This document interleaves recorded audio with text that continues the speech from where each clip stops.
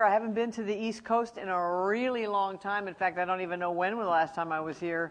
It's so beautiful. I see God's beauty all over. I'm just stunned by it. Maybe if you've grown complacent by it, wake up. Because it's really beautiful. And like she said, we have earthquakes and fires and mudslides. You forgot the mudslides. All right, I just want to make sure. That's our weather. Yeah, those are our 3 seasons. Yikes. Okay, so here's the thing. We're going to start tonight. I'm going to talk about prayer tonight. We'll end up with Hannah in 1 Samuel, who's very instructive for women on prayer. And then tomorrow, we're basically going to look at the entire history of the world. You're going to love it. Strap in. We're going to go around the history of the world. And then we're actually going to be raptured, and we're going to go to the Bema. We're going to go to the seat of judgment. Yeah. We're going to go there. And just, in case you want to know what we're going to do. And then we're going to end up with the glory of God. And so that's kind of going to be our little roadmap. But for tonight, we're just going to talk about prayer because it is the most powerful thing you can do.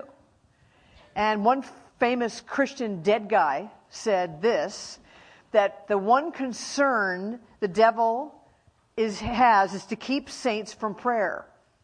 He fears nothing from prayerless studies, prayerless work, prayerless religion. He laughs at our toil, mocks at our wisdom, but he trembles when we pray. So, what is this powerful thing called prayer that makes the devil tremble? I want to make him tremble.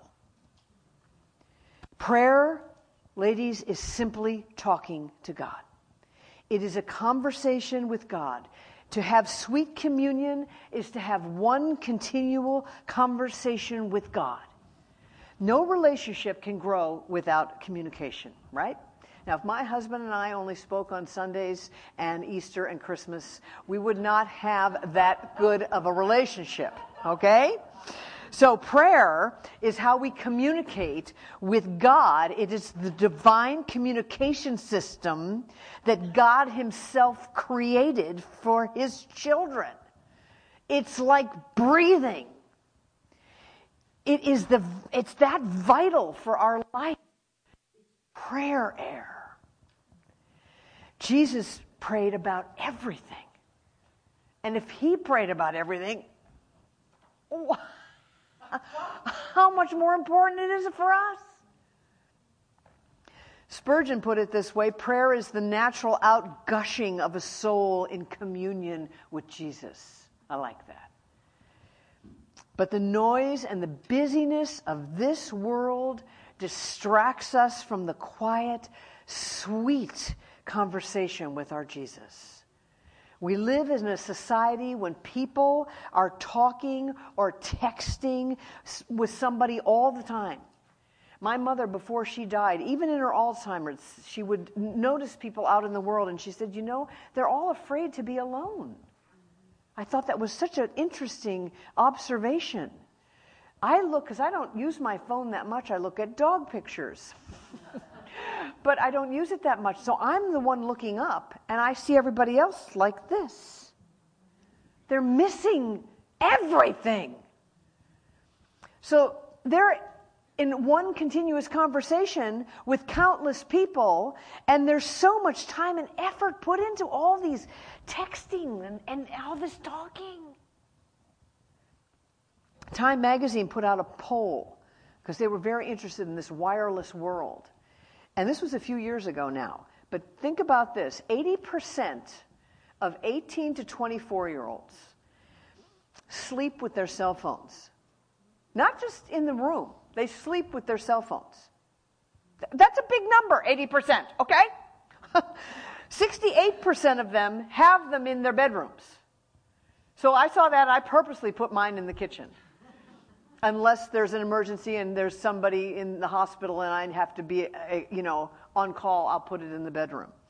30% of the people polled felt anxious without their cell phone. Where's my cell phone? And here's the thing that really got me. 65% of people, if they had a choice between their cell phone or their lunch, they'd take their cell phone. Think about that. They would rather go without food than be without their cell phone. This is a dangerous time we live in. The attention span, get this, the attention span of people today, because I've already lost you, is 13 seconds. The publisher of the poll said this: these mobile devices makes us more powerful and omniscient. And he says a Mozambique kid has access to the entire London Museum. We are living in extraordinary times. The world is so small now, and all knowledge is at our fingertips. But you never have to learn anything anymore. You never have to process anything anymore at a deep level, because you can know anything at the touch of a button. And I'm right there with you. Let's Google it. Let's Google it. Let's Google it. Right?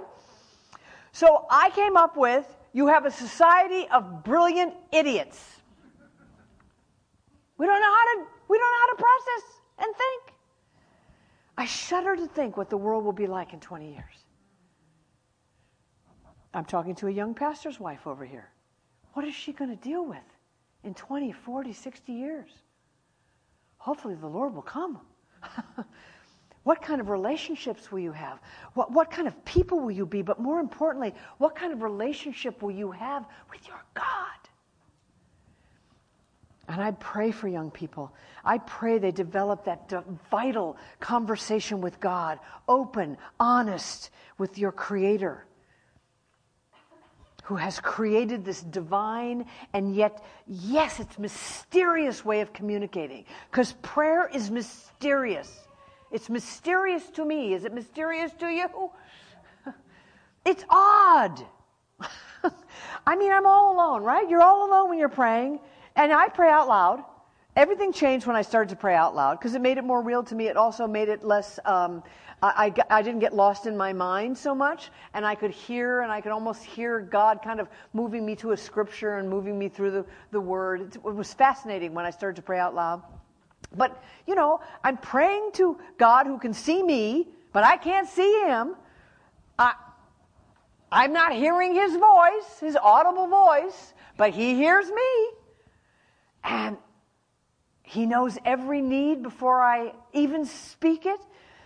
The Creator of the universe is listening to me, little Miss Nobody, a speck of dust on a gnat's eyelash, and He's listening to me? Prayer's odd. It's mysterious, and yes, it's kind of confusing, because if you try to figure it out, you will go down a black abyss. I know I tried. I tried to figure out prayer. But you know, that's a stupid thing to do. I started asking the same old questions that everybody asks about prayer through the centuries. You know them, you've probably asked them. What's the point of praying if God already knows everything anyway? Right?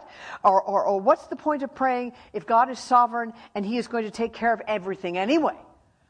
And what's the point of praying if God is in His heaven and He's going to do whatever He pleases? And do I think that I can really persuade God? You've asked these questions. This is what we ask, right? So when I get an answer to a prayer, did my prayer actually do something? Did I really move God, the Creator, to do something from my puny little prayer? I did? Oh no, what does that do to my pride? I mean, truly, you can't figure prayer out because, you know, we're just decorated dust. We're just crumbling clay.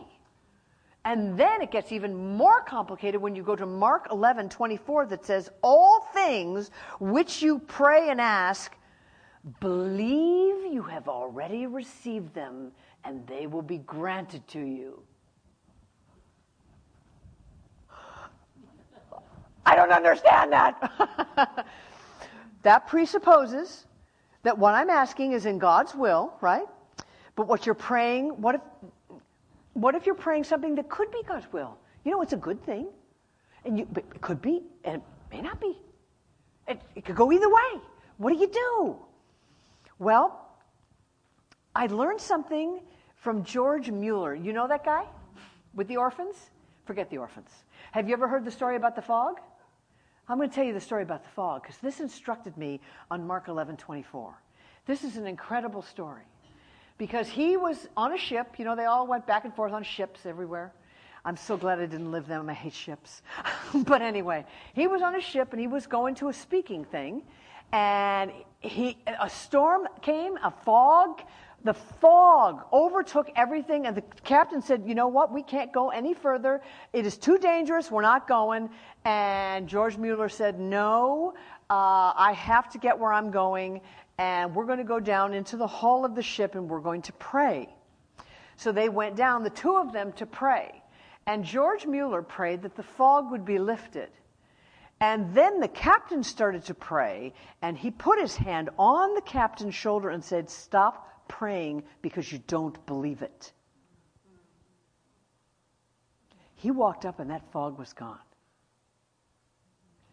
I said to my husband, who knows everything, I said, how did he know that was God's will? And Donnie said, it's because he was so close to the Lord, he just knew. So, I've had a couple little tiny, no fog has been lifted, but I've had a couple little tiny moments of George Mueller fog. And it has instructed me because I can't pray believing. We had somebody who was disciplined out of the church in a horrible, abusive marriage. Horrible. I can't even begin to tell you because it was so horrible, the things this man did. And my husband said to me, pray for his salvation. I said, I will not. Because right now I don't believe. I believe he's in judgment from God, and I don't believe. Now that could change, but right now I can't pray or I'll be in sin. But when I can believe, it's amazing. Now I have he's 89-year-old now, but he was 88-year-old when he took a fall, a really bad fall. And his wife called me from the hospital on Monday. It was a bad fall. And she said, I want you to pray for Burton, and I want to have him come home by Wednesday. I said, okay, this is my prayer partner. She's 88 now. And so I hung the phone up, but I didn't believe it. He's 88. He's old. He could die. Right? So I went to my prayer closet, and I got out my large print Bible, and I went to the Gospel of Mark, and I was in Mark 4 and 5. I said, Lord, I'm bringing you all my unbelief. I don't believe he's going to go home. And he brought me to Mark 4 and 5, which is a whole series of miracles, starting with cleansing the leper, and then calming the sea, right? And then casting out the demons, and then raising the dead. And after I was praying through those two chapters, my eyes got off the 88-year-old man and onto the Almighty God. And I said, oh, you can do anything. Okay, I'm going to pray he gets home. And I actually believe he was home by Wednesday. So did my prayer do something? I don't know. But it did something to me. What happened? God got bigger. And if there's one thing I've been praying for you, ladies, is that God will get bigger to you this weekend. That was my little George Mueller moment that has instructed me in my prayer life. Because even when I don't believe something, I take my unbelief to him. I believe, help my unbelief. And I take it all to him honestly. So we devote ourselves to prayer, being watchful and thankful. That's out of Colossians. But what are we watching for? Well, we're watching to see his hand. I've been sitting in the passenger seat, driving through these beautiful streets, and I see his hand everywhere. The divine painter has just been lavishing this beautiful scenery. Oh, I'm stunned as I drive. I'm not driving, I'm sitting. But in prayer, we are asking God to change things. We're asking God to change people, circumstances. But is change really possible? And then you start to doubt if prayer is making any difference. And then it gets very uncomfortable because why? Because you come face to face with your unbelief. Right? Your mind, you can get paralyzed trying to figure out prayer. So how do we pray believing that it has already happened? Well, the study note in the MacArthur Study Bible helped me when it said this, quote, "It is not the believer's responsibility to figure out how it can be true. Simply be faithful and obedient to the command to pray." Unquote.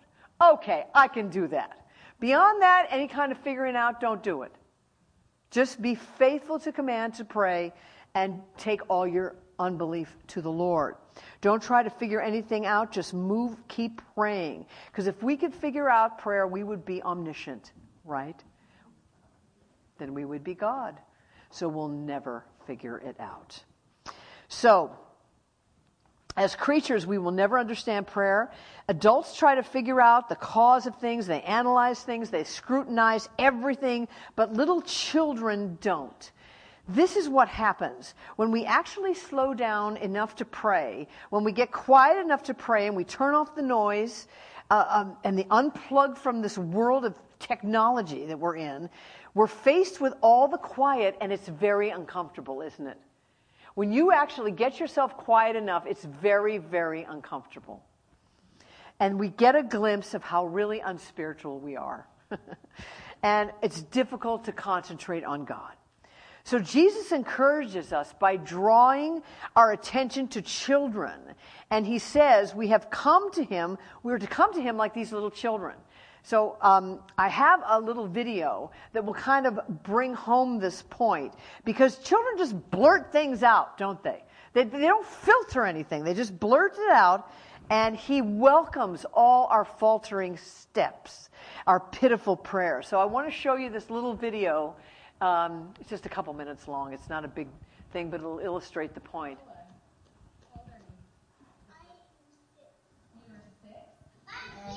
You're 3?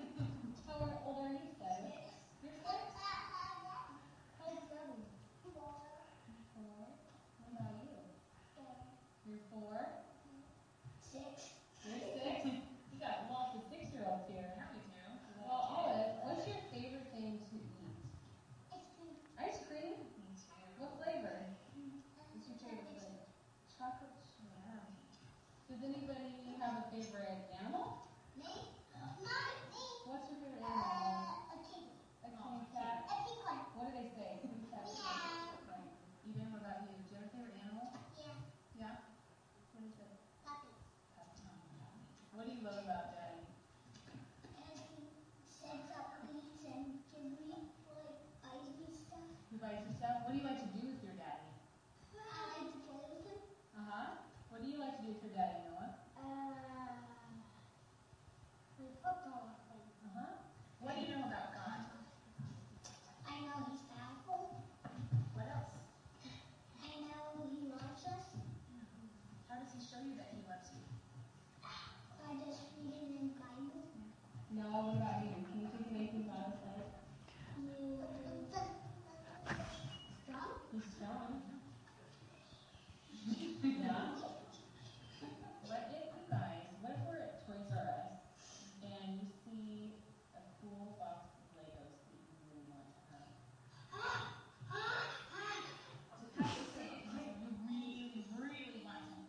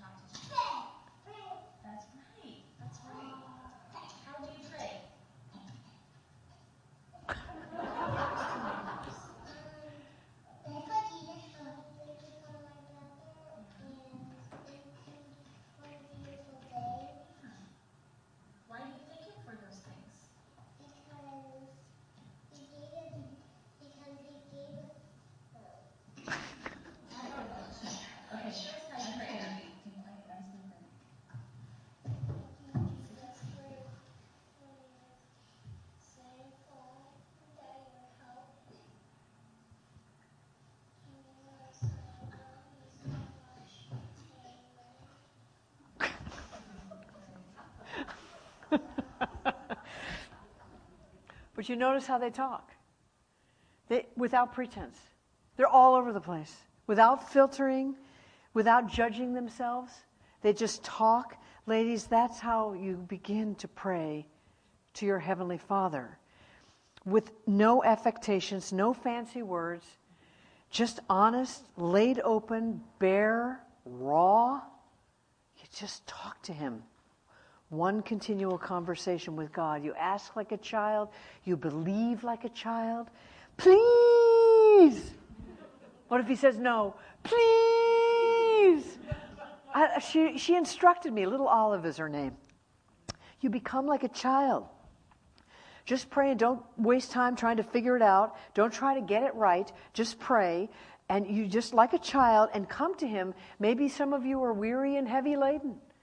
Maybe some of you are angry and sad, disappointed, frustrated, scared. We don't have to fix ourselves up and then go pray. You pray and God fixes you. Come as you are. That's how we come to Christ in the first place, right? You don't get fixed up and then get saved. No, you come a mess, the vilest offender who truly believed. And He saves you. And He gives you a new soul. That's why the Savior God has to be your creator. Because He creates in you a new soul. You come as you are. You tell Him everything. And when you cannot be completely honest with God in your prayers, when you cannot be real with Him and tell Him everything in your heart, if you cannot pour out your soul to Him, then you are no longer in a real conversation. It's phony. All right? You've stopped the conversation. You've stopped the sweet communion. If you withhold from God, then you withhold from basically everyone in your life. You just talk to Him. Tell Him everything. Has there been things in your life that you've never said to God out loud? Just say, tell Him everything. Then He can heal you. Then He can change you. Just stay there and keep talking to Him. What is the secret to prayer? Victory in prayer comes when you leave the unstable, shaky ground of our self-will. Oh, and our self-will is strong, isn't it? And we step off into the air of God's will. And that ground is more stable and more unshakable than anything you will ever be on, that you can ever dream up in your own self-will. And it requires total dependence on God. And it requires helplessness. I used to think prayer was all about discipline. No, it's about dependence and helplessness. And that means you have to give up control. And you have to give up independence. And you give up your self-will. So, what happens when you put off your self-will? What happens when you let go of your way, doing it your way, of doing your opinions? What happens when you stop telling your husband what to do? And what happens when you give up trying to write your own story the way you want it? What happens? You don't know. And that's what's so scary. That's what's so scary. Do you understand? You lose control of the story. And I'm talking to a room full of women who specialize in control. Because of the fall, you control everything. You want to control. Your desire is to control everything. You would be shocked. I will be shocked if we were shown how much of the time we spend during the day controlling things to make ourselves feel safe. It's scary. We want to remain in control. After all, it's all we have. But while we are doing that, we're not trusting God, and we're living as blasphemers. Yeah. So when you're doing your control thing, when I'm doing my control thing, we're living as blasphemers and not trusting God. But when we have our hands vulnerably open, stepping off into the air of His perfect will, not knowing what's going to happen. We're walking up the mountain with Abraham. That's what he did. And that's a scary place because it's going into the unknown and trusting God in ways you've never trusted Him before. Giving up the controls, we actually move into the safest place we can be. When we stop clutching that thing we so desperately want, it's very, very painful to have God pry our fingers off stuff. And when we do this, that great monster self dies a death. And we can say, not my will, but thine. And what do we gain in the process when we do this? When we walk up that mountain with Abraham, trusting Him, we'll talk about him a little bit more tomorrow, shining brightly, believing God. You actually gain an intimate relationship with God like you've never had before. And maybe some of you don't even care about that. Maybe that was doesn't matter. You might be disappointed to hear that's all I get. I mean, if you tell yourself the truth, oh, I want the good marriage. Oh, I want my husband to be saved. I want my kid to be saved. No, you're telling me that all I get is an intimate relationship with God? No, but I want the house. I want whatever it is, fill in the blank. You want something you can see. You want something you can touch. That's just what happened when Moses went away to speak with God. The visible manifestation of God left those people. And the first thing they did was get something they could see and touch. You don't think an intimate relationship with God is enough because you've perhaps never experienced an intimate relationship with God really. You have never seen the invisible hand of God jumping into the middle of every situation in your life. See how thy wonders are displayed wherever I turn my eye, you know that hymn? I mean, He really is everywhere, but if you don't pray, you're going to miss it.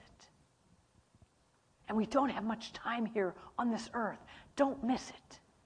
It's the most exciting, thrilling life you can lead, having an intimate relationship with God where you abide and you're walking step by step with Him. He's with you every way, and you know it. You're so close to Him that you can pray that the fog will be lifted, and it will be lifted. And you believe it 100%, just like George Mueller. There's nothing more thrilling. But what about unanswered prayer? What happens when God takes you to the wilderness of unanswered prayer? Because it does feel like a wilderness. Here's the hope you have, and the reality is down here. And there's a whole lot of space in here where anger and bitterness and sadness can grow between the hope and the reality. Your hope and prayer is not just happening. It's God keeps saying no, and so much emotion builds up in you, and it goes unidentified because you haven't gotten what you want, and you won't share those feelings with God because you don't feel that's a good way to pray. Okay? So you stop the conversation. You stop the sweet communion, you just give up and you pull away from God and you withhold yourself from Him, and there is a deafening silence in your prayerlessness. Because you're not telling yourself the truth about how you feel about stuff. But I'm supposed to be like, a good church lady. We'll discuss the church lady in a minute. But while you're waiting in the wilderness for God to answer, you don't want to lose that childlike wonder. You want to stay actively engaged with God. You want to just, in modern terms, you want to just stay in His face. Just stay there with Him. That's what Job did. He stayed in God's face. And He told him everything about what he was feeling. I mean, Job had questions. He was pouring out his soul to God. He never defamed God's character. Job's saving faith did not fail, but he also never received one answer from God to any of his questions. And he had a lot of them. He was depressed. He was angry. He was suffering. He was filled with pain and sorrow, but he stayed actively engaged with God the whole time. Even when he felt like God had abandoned him, he kept crying out. I looked to look for the east, I looked to the west, to the north. I can't find you, but I'm talking to you. He stayed actively engaged, and that's very important to keep talking to him. Don't fall into prayerlessness. And you may think this is an irreverent way to talk, but Job is a perfect picture of what biblical lament is. This is biblical lament. And Job and the psalmists instruct us on how to lament properly. In the Psalms are the sincere questioning from souls in dark places. These are the raw cries of an anguished soul in distress. This is honest, open praying. This is lament. Lament drives us deep into the heart of God. Lament is how Christians grieve. We had a woman in our church, been a Christian for hundreds and hundreds of years, and she lost her husband. And because she'd been a Christian for so long, she thought she had to act like everything was okay when it was not okay. It took her 2 years to realize how sad she was. And finally she lamented. After 2 years of pretending everything was just fine. When things are not fine, well, we're going to get to what that is. But I want you to listen to the psalmist. If you just read through Psalm 1 through Psalm 150, and just mark all the times when the psalmists are crying out, I'll just give you a little example, just so that you know that this is totally biblical. This is a totally appropriate way to pray. I was crying to the Lord with my voice. Answer me when I call, O God, of my righteousness. You have made room for my distress. Be gracious to me. Please hear my prayer. Give ear to my words. Consider my groaning. Hear the sound of my cry for help, my King and my God, for to you I pray. I am weary with my sighing. Every night I make my bed swim. I dissolve my couch with my tears. My eyes have wasted away. Heal me, O Lord. My bones are dismayed. Why do you hide yourself from me in times of trouble? Why do you stand so far off? Consider and answer me, O Lord my God. Help me. How long will you forget me forever? I mean, I'm just at Psalm 15. I'm Psalm 15. I mean, if I go, and I'm looking for the orange because I do all the prayers in orange. But to you, O Lord, I called, and the Lord I made supplication. Please hear me. Incline your ear to me. Be gracious. I'm in distress. My eye is wasted away from grief. My soul and my body also. My life is spent with sorrow. I'm only at Psalm 30. I mean, truly, I could do this for the next half hour. This is biblical lament. Bring everything to God, otherwise prayerlessness will strike, and that is deadly for believers. After a season of prayerlessness, the silence turns into bitterness and even anger, and then that can dominate your spiritual life. Being honest with God, listen to me, cracks open the door back to God. If you're angry, tell him about it. He knows it already. He's not going to be surprised, and he can take it. Now, is it appropriate to be angry with God? No. But if you are, you better tell him so he can heal you. He wants us to repent of that anger, but you must tell him. He can take it. You have to start with the truth. If you're confused, scared, frustrated, tell him. He's unshakable. He can handle all your emotions. You can't. I can't. If you're sad, cry out to him. He wants to hear from you. He wants to take those tears and put them in that bottle we've always read about. Stay real with God. Stay open and laid bare. Stay raw with Him. Raw. He knows everything already. What are you hiding? It says in Psalm 44, would not God find this out? For He knows the secrets of the heart. Talk to Him like a child. Be honest and lament. It will turn your face to God no matter what you're feeling. Now, I don't want you, it's not about to stay wallowing in the muck and the mire of your emotions. That's not what this is about. Okay? This is about to get you through it. But if you hide it, you will never get through it. All right? But if you're honest and you lament, that will lead you into God's heart where you will ask Him for help.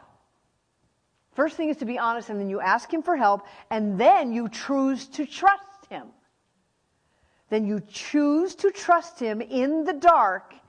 And ladies, that will lead you into the deepest worship you will ever know. Gut-wrenching honesty with God leads us to the highest and deepest God-centered worship. And God loves to take us to the wilderness of unanswered prayer to accomplish this in all of us. Why? Because when you have an unanswered prayer, a hope that is not fulfilled, what's God doing?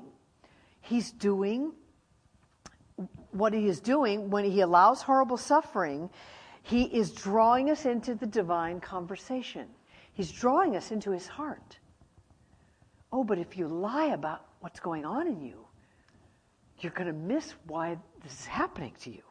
So He's drawing you into the divine conversation.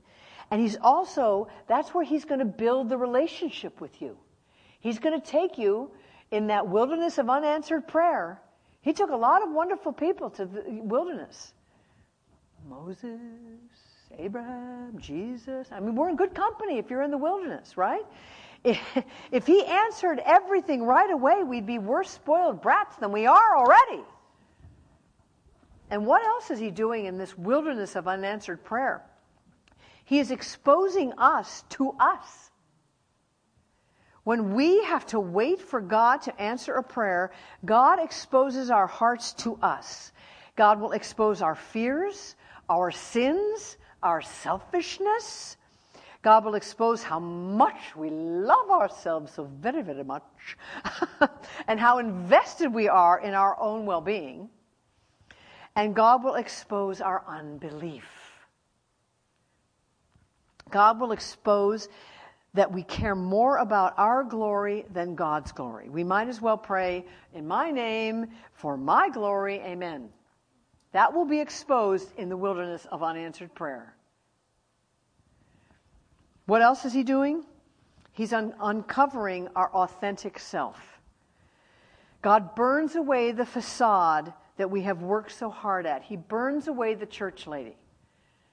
When my friend, my old, beautiful friend, who's now with the Lord, when she lost her husband, it took 2 years for God to burn that church lady out of her. And for her to finally grieve that her beloved husband of 60 years was gone. It's okay to cry.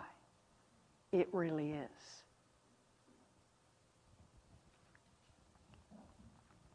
But He has to burn that church lady away from us.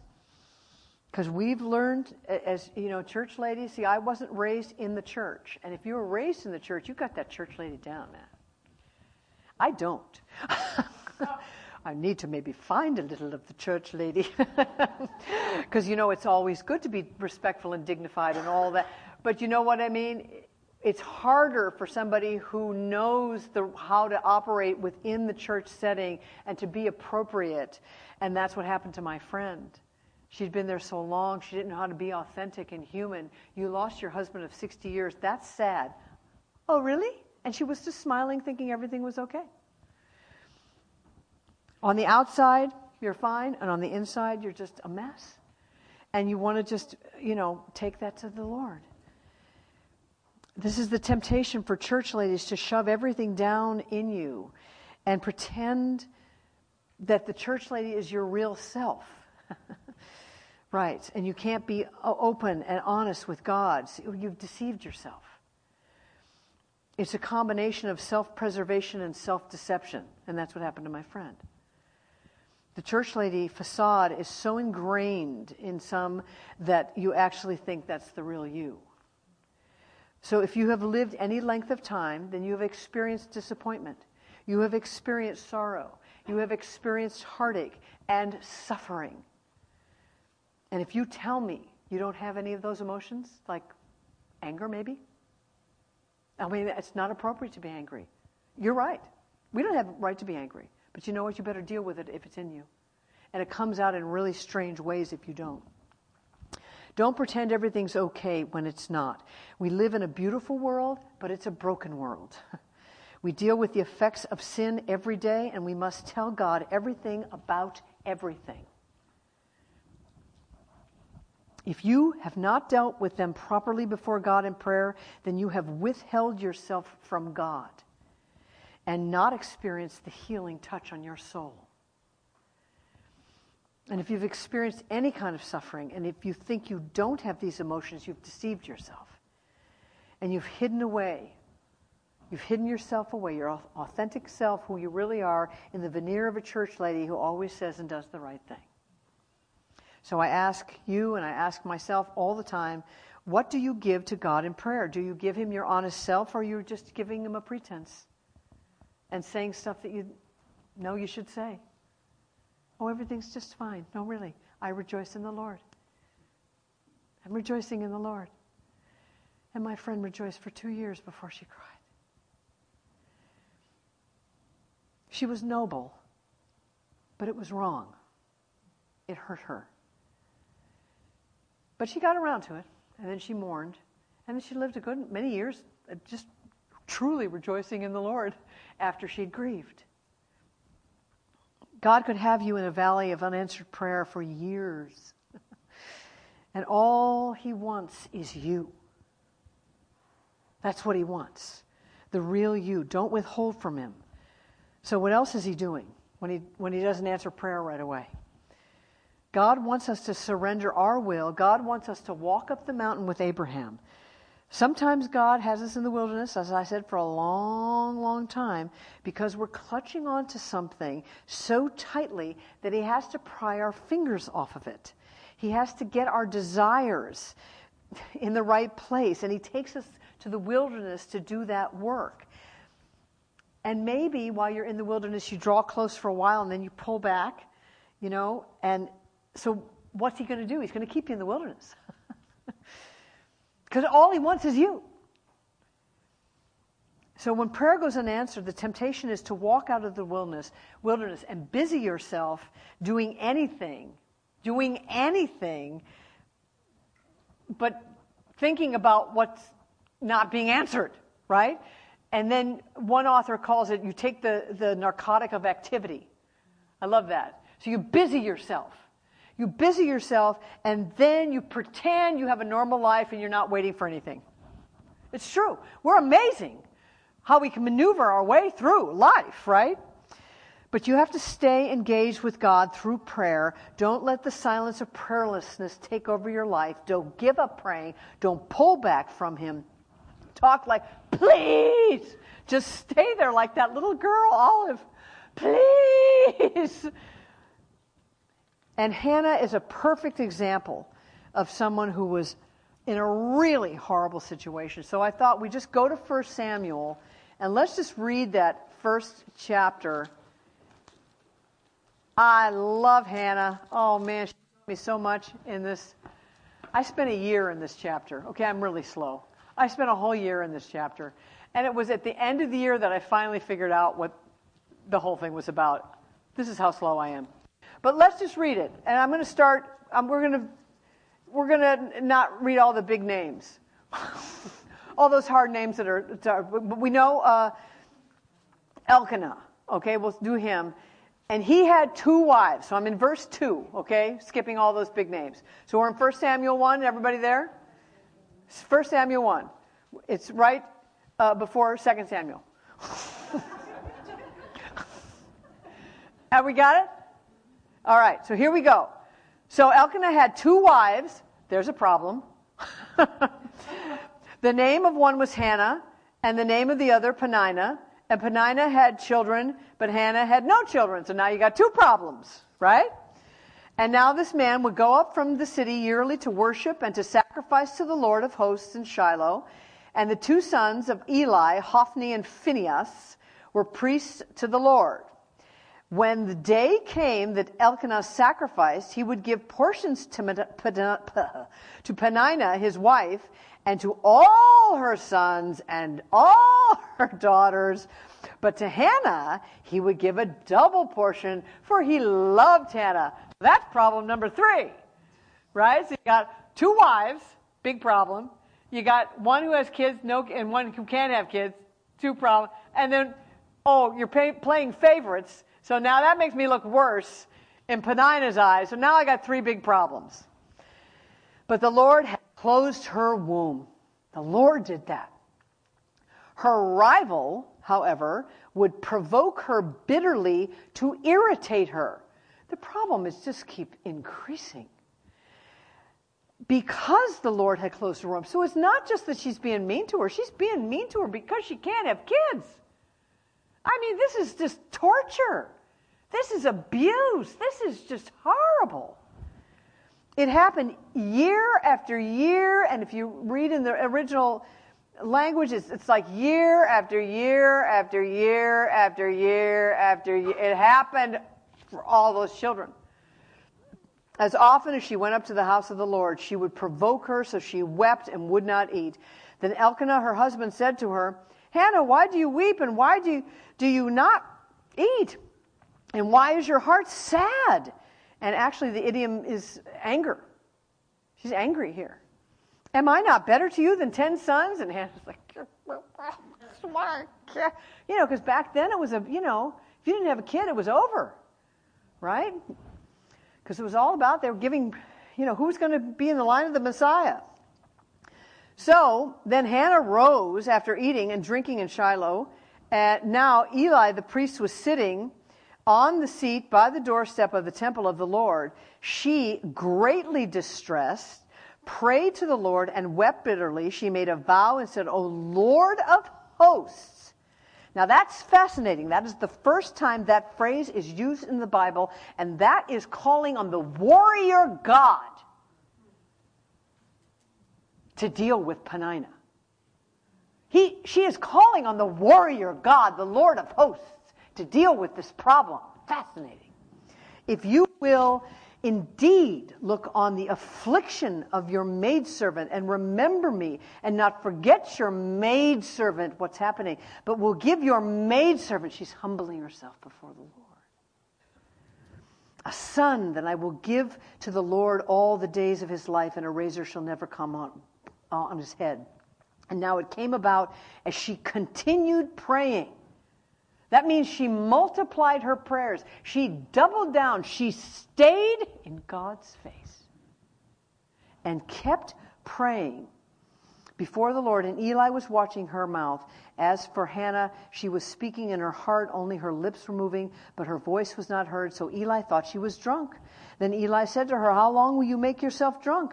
Put away your wine from you. But Hannah replied, No, my Lord, I am a woman oppressed in spirit. Do you feel what a horrible situation she was in? Oppressed in spirit. Severe emotional pain.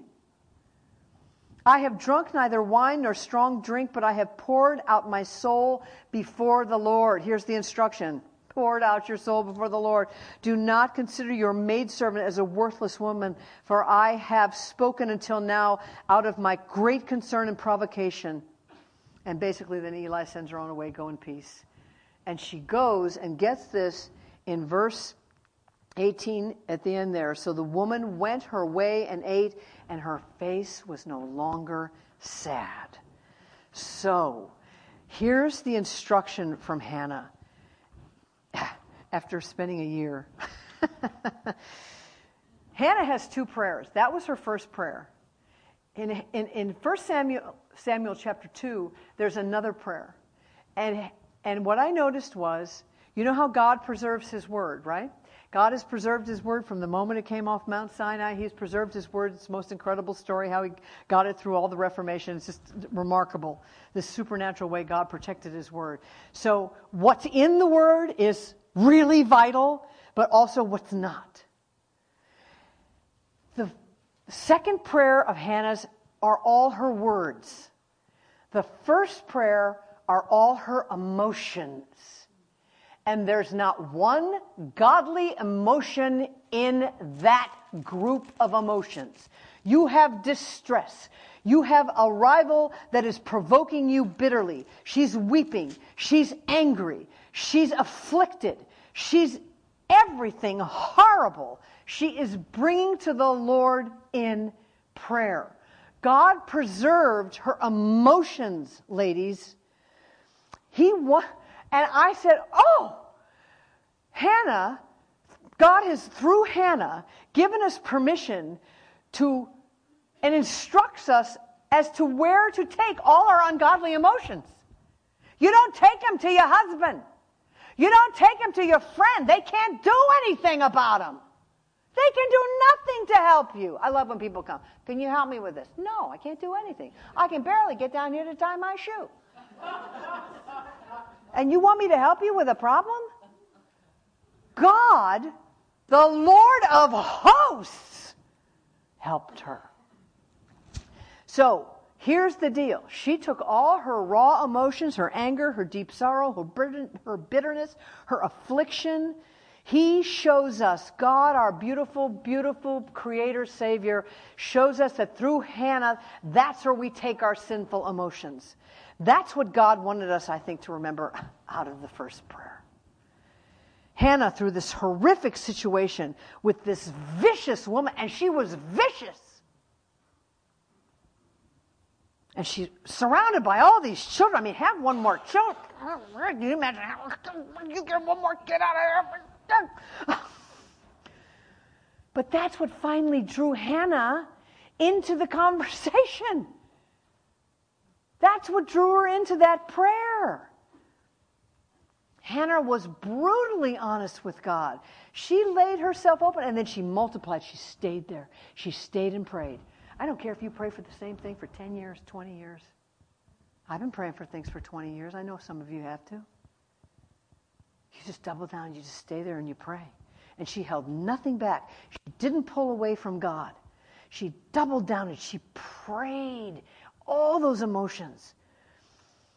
And God says, you know, I created the universe. I can really handle this problem. God says, I know what to do, and I don't need your help. I may use you to answer a prayer if I choose, but for now, He wants us to stay and pray. It's so instructive for us, ladies. This is where we can be real. And I will tell you that the more you complain to God, the less you will complain to people. I will tell you that right now.